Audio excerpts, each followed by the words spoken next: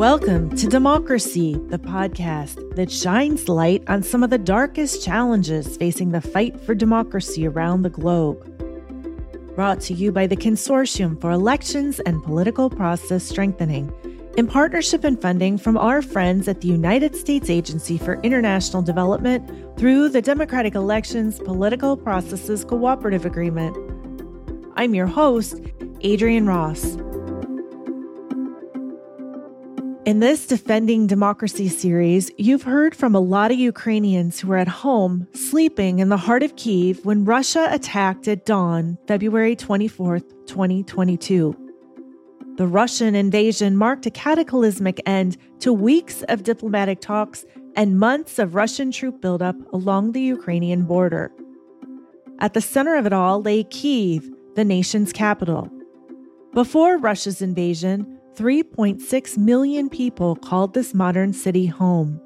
But as fighting grew, the highway west out of town became choked with cars full of people fleeing. Kyiv, after all, is where the country's state institutions, key decision makers, and treasures from Ukraine's rich history all exist. Along with the famous mayor, the former world heavyweight boxing champ, and longtime friend of the consortium, the Honorable Mayor Vitaly Klitschko.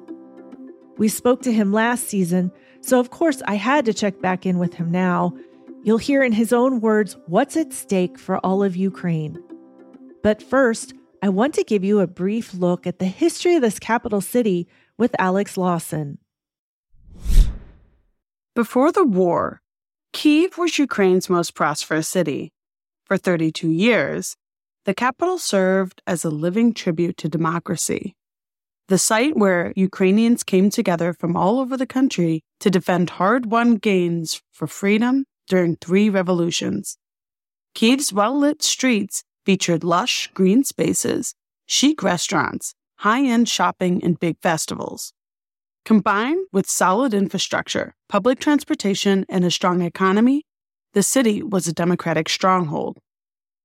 Today, the golden domes of historic monasteries and churches, like St. Sophia and St. Michael, dot the horizon with the promise that Ukraine's deep spirituality and freedom of religion are still alive here. But if the Russians could seize this seat of power, or perhaps cause government officials to flee, the defense of the country would quickly unravel. Or at least, that seemed to be the Kremlin's plan. Instead, Ukrainians fought back. Finally, after weeks of heavy shelling, Russian forces retreated from the city's limits. For now, while not on the front lines of this war, Kyiv continues to be a main target for Russia's missiles and kamikaze drones, putting ordinary citizens hundreds of miles from the front lines in harm's way. One of those citizens is Natalia Yumkichuk. For the past 18 years, Natalia has called Kyiv home. Before the war, she and her colleagues at the International Republican Institute trained hundreds of Ukrainian women to run for office and to talk to voters on behalf of the consortium. But of course, that has all changed. In fact, Natalia's whole life was upended last February. She had just adopted a puppy the day before the war broke out. Then, after a close call with a missile, Natalia made the courageous decision to leave Kyiv for Washington, D.C. That's where I sat down with her in person, hear just how emotional it has been for her to embark on this part adventure, part trip of survival. One morning, actually, it was very scary because the rocket was flying near my house. And after I was watching the video, that was really like kind of 1 kilometer from my house. She just flew through my house and after hit the railway infrastructure. So that was probably the most dangerous moment for me because the sound was very loud. And now I'm here. I am in Washington. It's so far from Ukraine. I was very emotional to come here because I had my flight schedule for October 11. And October 10, Kyiv and many cities in Ukraine was attacked by Russia. So that was very difficult for me to fly. And actually, all the way in the plane, I was crying because my family and many Ukrainians didn't have like electricity, internet, water, no connections, My brother is in army and I worry about him. My sister's husband, father, each Ukrainian has somebody, friend, family member, colleague who is in front line. It's kind of like parallel reality when you see another world. For example, when I just came here to Washington, I was, just observing everything, and I see like this normal life. And I understand that right now, at the same moment, people dying in Ukraine. We know you're here in Washington, but your heart is in Ukraine. Yes, it is. Part of your work at IRI is to oversee the Women's Democracy Network. What has that work been like during the past year, and why is it important to focus on that work now? For example, before the election 2020, IRI, under SEP's umbrella, did the campaigning trainings, and we trained 100 women how to build election campaign, how to talk to voters, how to be elected, yes, and who is the elected officials. So we did these trainings, and after 30% of women were elected. When the war started, we designed a program supporting women-led initiatives during the wartime. So what we do now, under this project, we, WDN, provide psychological consultation to women IDPs, psychological consultation to women council members, to volunteers, to trainers. We also provide legal consultations to women because so many women, when they wanted to leave the dangerous places, for example, like from eastern Ukraine, they just took their kids and they were not thinking about anything like documents, but they just were thinking about to save their lives. So now, when they are abroad or when they are in Western Ukraine, they are without documents, and our lawyers help them to renovate this document. They just provide advices to which office women need to go, what she need to do. Another activity, just recently, WDN organized the study trip for 6 women to Bosnia and Herzegovina. IRI just wanted to connect our women with women and with politicians in Bosnia and Herzegovina. Why we select this country? Because in 90s, these countries also survived the war. More than ever before, women are on the front lines. I think something like 50,000 women are serving in the military. How is that changing society right now? And what has it been like for you to witness that dedication? Many women fighting on different fronts, like diplomatic front, on volunteers front, but to be on the front line, they are heroes. Every Ukrainian had the feeling that you're doing not enough. And even me, I had the feeling that maybe I need to join army, maybe I need to join medical battalion. Even I don't have any medical background, but I had this thought because I was volunteering in the first days of the war. I was fundraising money. With my sisters, we fundraised $10,000 and we bought the helmets, we bought the thermo imagers, we bought the protective vest for our brothers' units. And even we did these jobs as volunteers, I was feeling that maybe it's not enough because I saw these another women who are on the front line. Have you had to buy a lot of supplies for your brother's unit? We got so many things. And not just for my brother, we got these things for his unit. And they are 100 soldiers. So, of course, at that moment, you were not thinking just about your brothers. Because, if he will be feeling good because, he has helmet, but his friend doesn't have helmet, so it will not help them as a team, So we were supporting all military units. Switching gears a little bit, let's talk about women running for office. We've seen so many Ukrainian women abroad. looking for help for Ukraine. What has the war done to women's public role in Ukraine? We have so many visits of Ukrainian MPs abroad. And the really great that Olena Zelenska, the First Lady, she was a speaker in the US Congress. She was speaker just recently in the Parliament of Great Britain. And she just tried to tell to politicians the separate stories which Ukrainians just live today. For example, like I remember that she told about the 4-year-old Lisa who were going in the morning, just like had walk with her mother in the morning. And the Russian missile hit Vinnytsia, and this 4-year-old Lisa died. Another story, it's about 2 days newborn baby. This newborn baby were killed in the maternity hospital because Russia missile hit the maternity hospital. So who will know about these stories if not our women will talk about it? How do you think their voices change the conversation?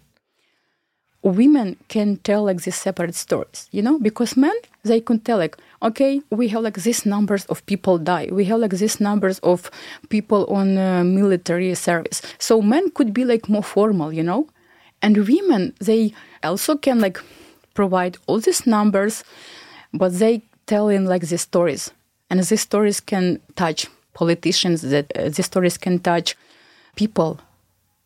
One of the women who I would imagine is considered quite a hero in Ukraine is the mayor who was killed recently with her whole family outside of Kyiv when she refused to comply with the Russians' demands.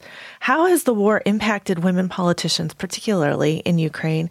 And do you think they'll serve in the future, or has the cost become too great? You are talking about the Olga Sukhenko. She was the mayor of Motyzhin. It is a village in Kyiv region. And she paid the high price. She is dead now with her family, with her husband and with her son, because she didn't want to collaborate with Russians. And it's so dangerous because today you can be killed because you are Ukrainian and you speak Ukrainian. And now people in occupied cities, they just, need to be fight for their life. They need to be Ukrainian because Russian can kill them. So, but our people will continue to fight. My colleague and partner, Irina Slavova, she is the head of Women Democracy Network in Ukraine. She was living in Melitopol, and this city is occupied now. So she was staying in Melitopol 1 month under occupation. And she was in the bombing shelter. She tried to escape the city several times with her daughter and with her husband, but it was not able. And one day, the council member of the Zaporizhzhia Regional Council was kidnapped. And she said, oh my gosh, I'm worried about myself. And she decided to leave city one more time. And she was successful. And just next day, when she leaves the city, the Russia occupiers came to her husband and they kidnapped her husband. And after one day, she was able to contact him. And he said, Russian occupiers took me. They asked, where is your wife? Because we know that she is very active. She is actually the advisor to mayor in Melitopol, and mayor of Melitopol also was kidnapped. And they asked, okay, will she be back? And he said, probably no, because she is scared of her life. And they said, okay, tell your wife that we know that you are here. We know the address of your home. We know, the address of, of your summer house. They knew everything, They just, I don't know how they collected this data, but they knew everything about her family. And they said to her husband, just we want your wife be more quiet because you are here under occupation. And if she will do something, we can take you, But she is now, of course, in Germany. And she said that, of course, she will be back to her home when the city will be liberated. And she believes that her city will be liberated. Because of the story of the mayor of Motezhin who was killed, even the story that her husband was kidnapped and the Russian occupiers asked for her, she is not dangerous, because she believes we will liberate our cities. And who will rebuild our country if not we? Ukraine will win this war. We now need one thing. We need words to support us more. We need words to support us with weapon. But now we are in the very difficult, we just struggle very difficult times. People do not have electricity. People do not have mobile connection, internet connection, water supply, no heating. But the big and happy moments will be when we will have no Russian in our country. So we can survive everything. And we just need war to help us. If there's one thing you could tell everybody about Ukraine, what would it be? Ukraine is the best place to live, and it's proud to be Ukrainian because it's our land. And we don't have other home. And why Russia wanted to occupy our territories? Because probably Russia knows that it is the best place in the world. And our people, they are very brave. Natalia Yemkachuk, thank you so much for joining us today. Thank you very much, Adriana.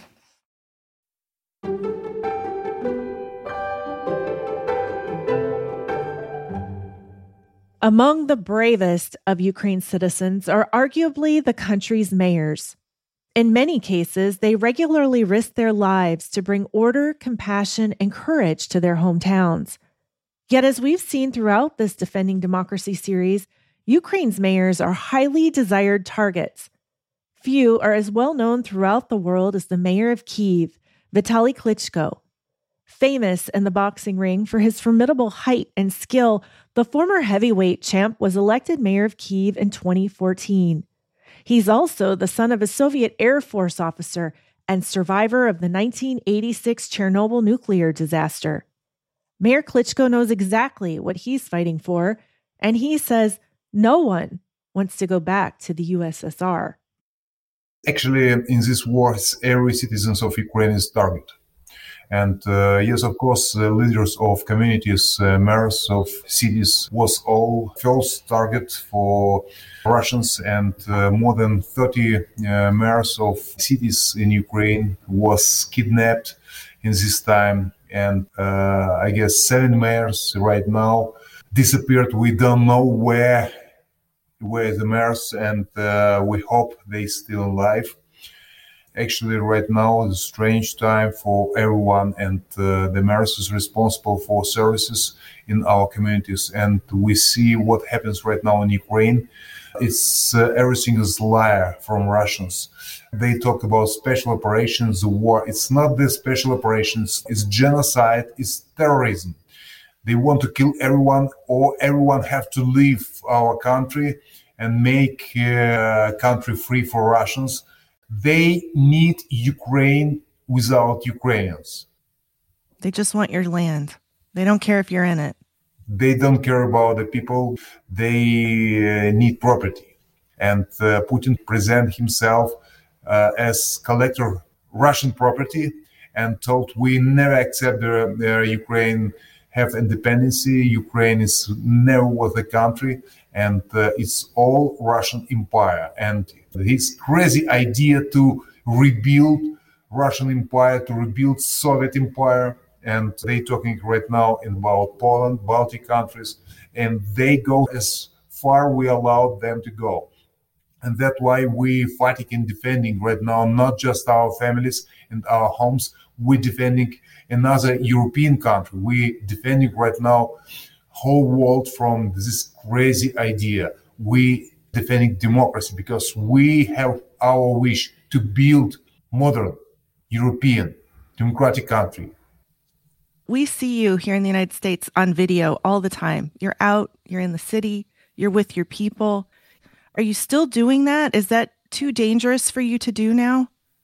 Yes, of course, it's dangerous for everyone in our hometown because any second, everyone have to go to the shelters. to the bunkers because any second the Russian rockets destroyed any buildings. By the way, it's our hometown. The Kyiv was not the front line, but in our hometowns destroyed 678 buildings, 350 apartments building, and killed 152 citizens, 4 children.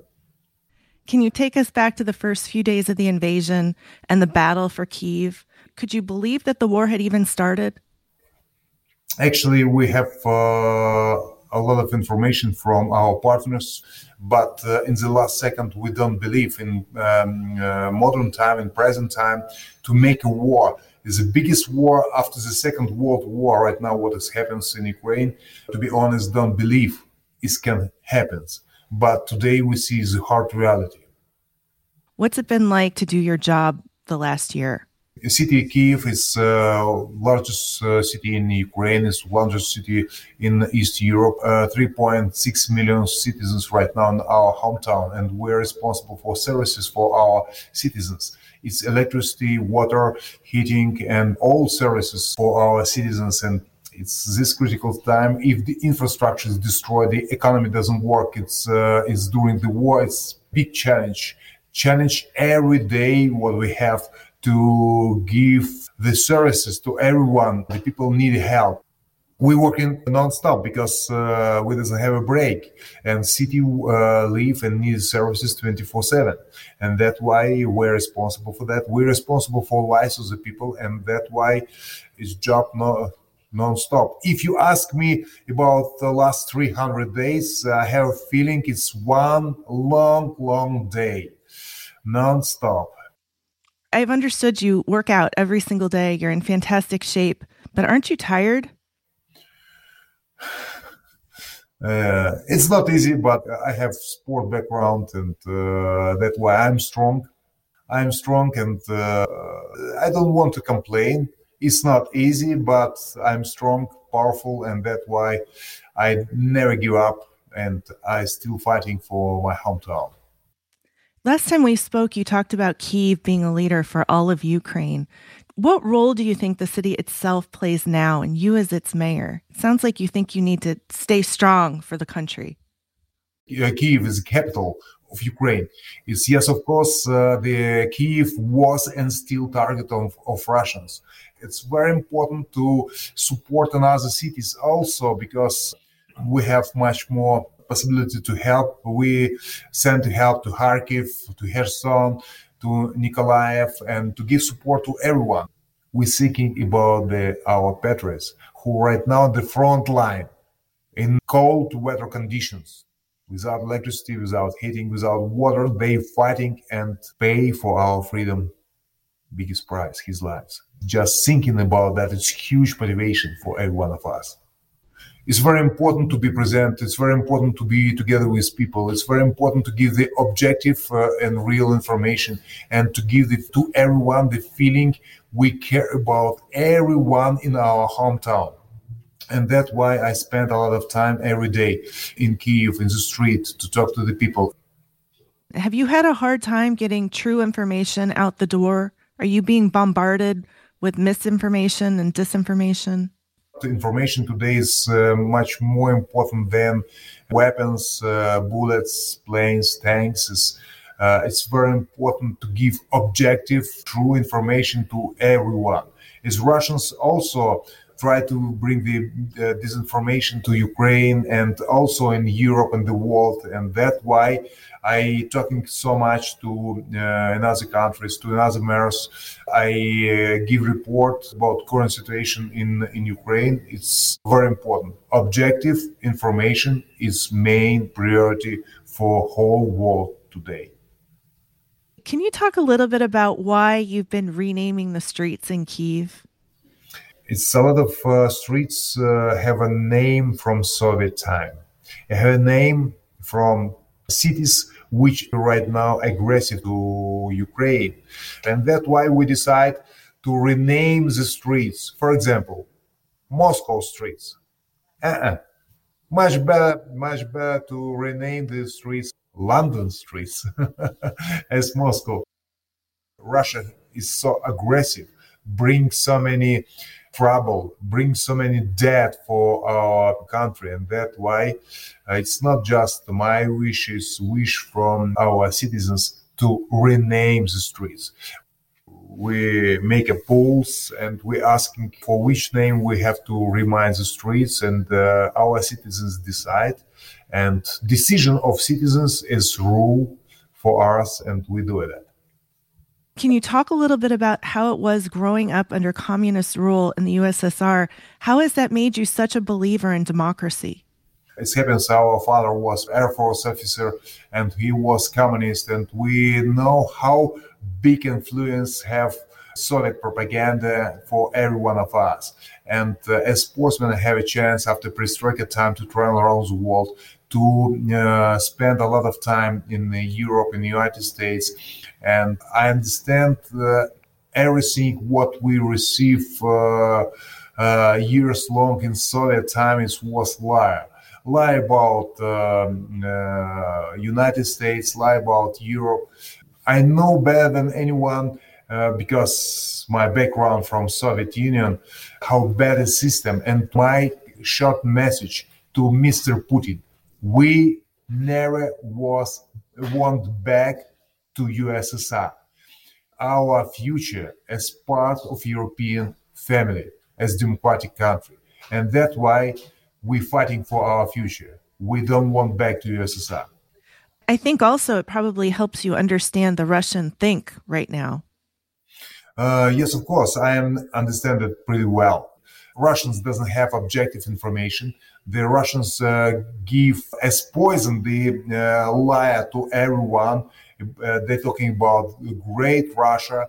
It's whole world against Russia. The whole world to want to attack Russia. And they explain about Ukraine as fascist, nationalist, and radicals country. We hated Russians. It's everything liar. And they definitely give main question to Russian government. For which reason died my son, my husband, my brother, my relative? We defend not just our homeland, not just our homes and our families. We defend the same values what we have in the United States, what we have in the democratic world. And that's why we're fighting for every one of you. Is that the single most important message you want people to understand about this war? Everyone have to understand. If we want to live in the peace, if we want to live in the freedom, please stay with Ukraine. Because we're fighting right now, first of all, of democracy. We see our country as democratic country. Largest country in Europe, Ukraine, have to be democratic countries. We're fighting for that. We're fighting for the future of our children. It's very painful to see young kids injured, no legs, no arms in the hospitals, talk to them. And they so motivated. They so motivated to stay healthy and coming back and defend our homeland. And after discussion with our patriots, always, I think I'm very proud to be Ukrainian. The war today totally changed life for everyone in Ukraine. Everyone understands how important to be winner today, how important to defend our vision. We see bad results of Russia with authority. No press freedom in Russia, no human rights, no opposition, no rules, authority. We don't want to live in authority, and that's why we're fighting right now for a better future. And we need support from our partners. And I know some of that is military support, but what else? What is your number one need right now? Safety is main priority for everyone in our homeland. And that's why every day we listen alarm where we have to go immediately to shelters. And today, 300 second day of the war. In this period of time, it's mean 1 month in this year, every Ukrainian spent in underground, in the shelters. And it's a difficult time. It's a lot of challenges. But every Ukrainian is strong. And we show our character and our will to live with democracy.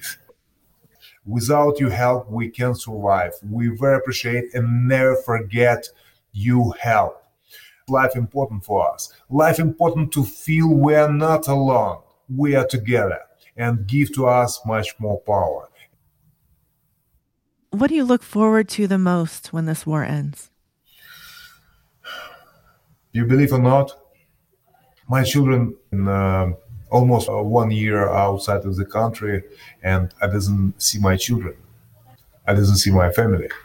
And my biggest wish to hanging up the children, kissing children again, and it's main priority for me. I bet they can't wait to see you too. Yeah. We're talking through the Skype, but it's not real contact to the family.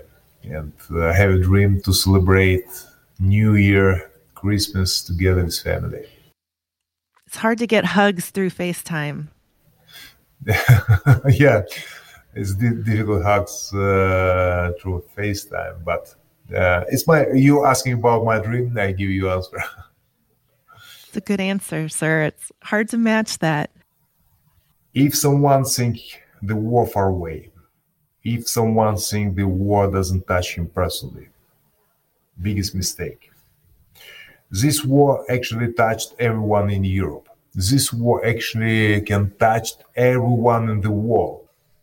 We have to do everything possible to stop this senseless war and unity with our country. Support of Ukraine is a key for peace and freedom, not just in Europe, around the world.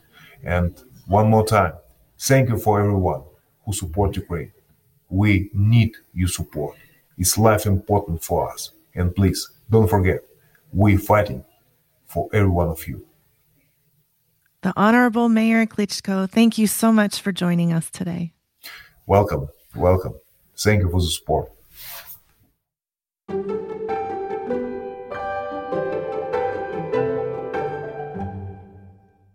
So far, Kievans have renamed nearly 100 of the city's streets as part of their effort to erase Russian and Soviet names from the city and instead honor Ukraine's more than 30 years of independence. On the next episode, victory for Ukraine is to succeed in democratic transformation. the 2022 Nobel laureate Oleksandra Matvichuk wants justice for thousands of Ukrainian war crime victims. Plus, is Ukraine fighting two wars? The head of President Zelensky's anti-corruption task force has answers as we look ahead to the future of Ukraine. Democracy, the podcast, is brought to you by the Consortium for Elections and Political Process Strengthening through the Democratic Elections Political Processes Cooperative Agreement and is made possible by the generous support of the American people through the United States Agency for International Development. Opinions expressed here are those of the host and the guests and do not necessarily reflect the views of USAID or the United States government. This podcast is produced by Ivo Terra and Sam Walker of Simpler Media Productions. For more information on Democracy, the podcast, and to access the complete archives, please visit seps.org/podcast.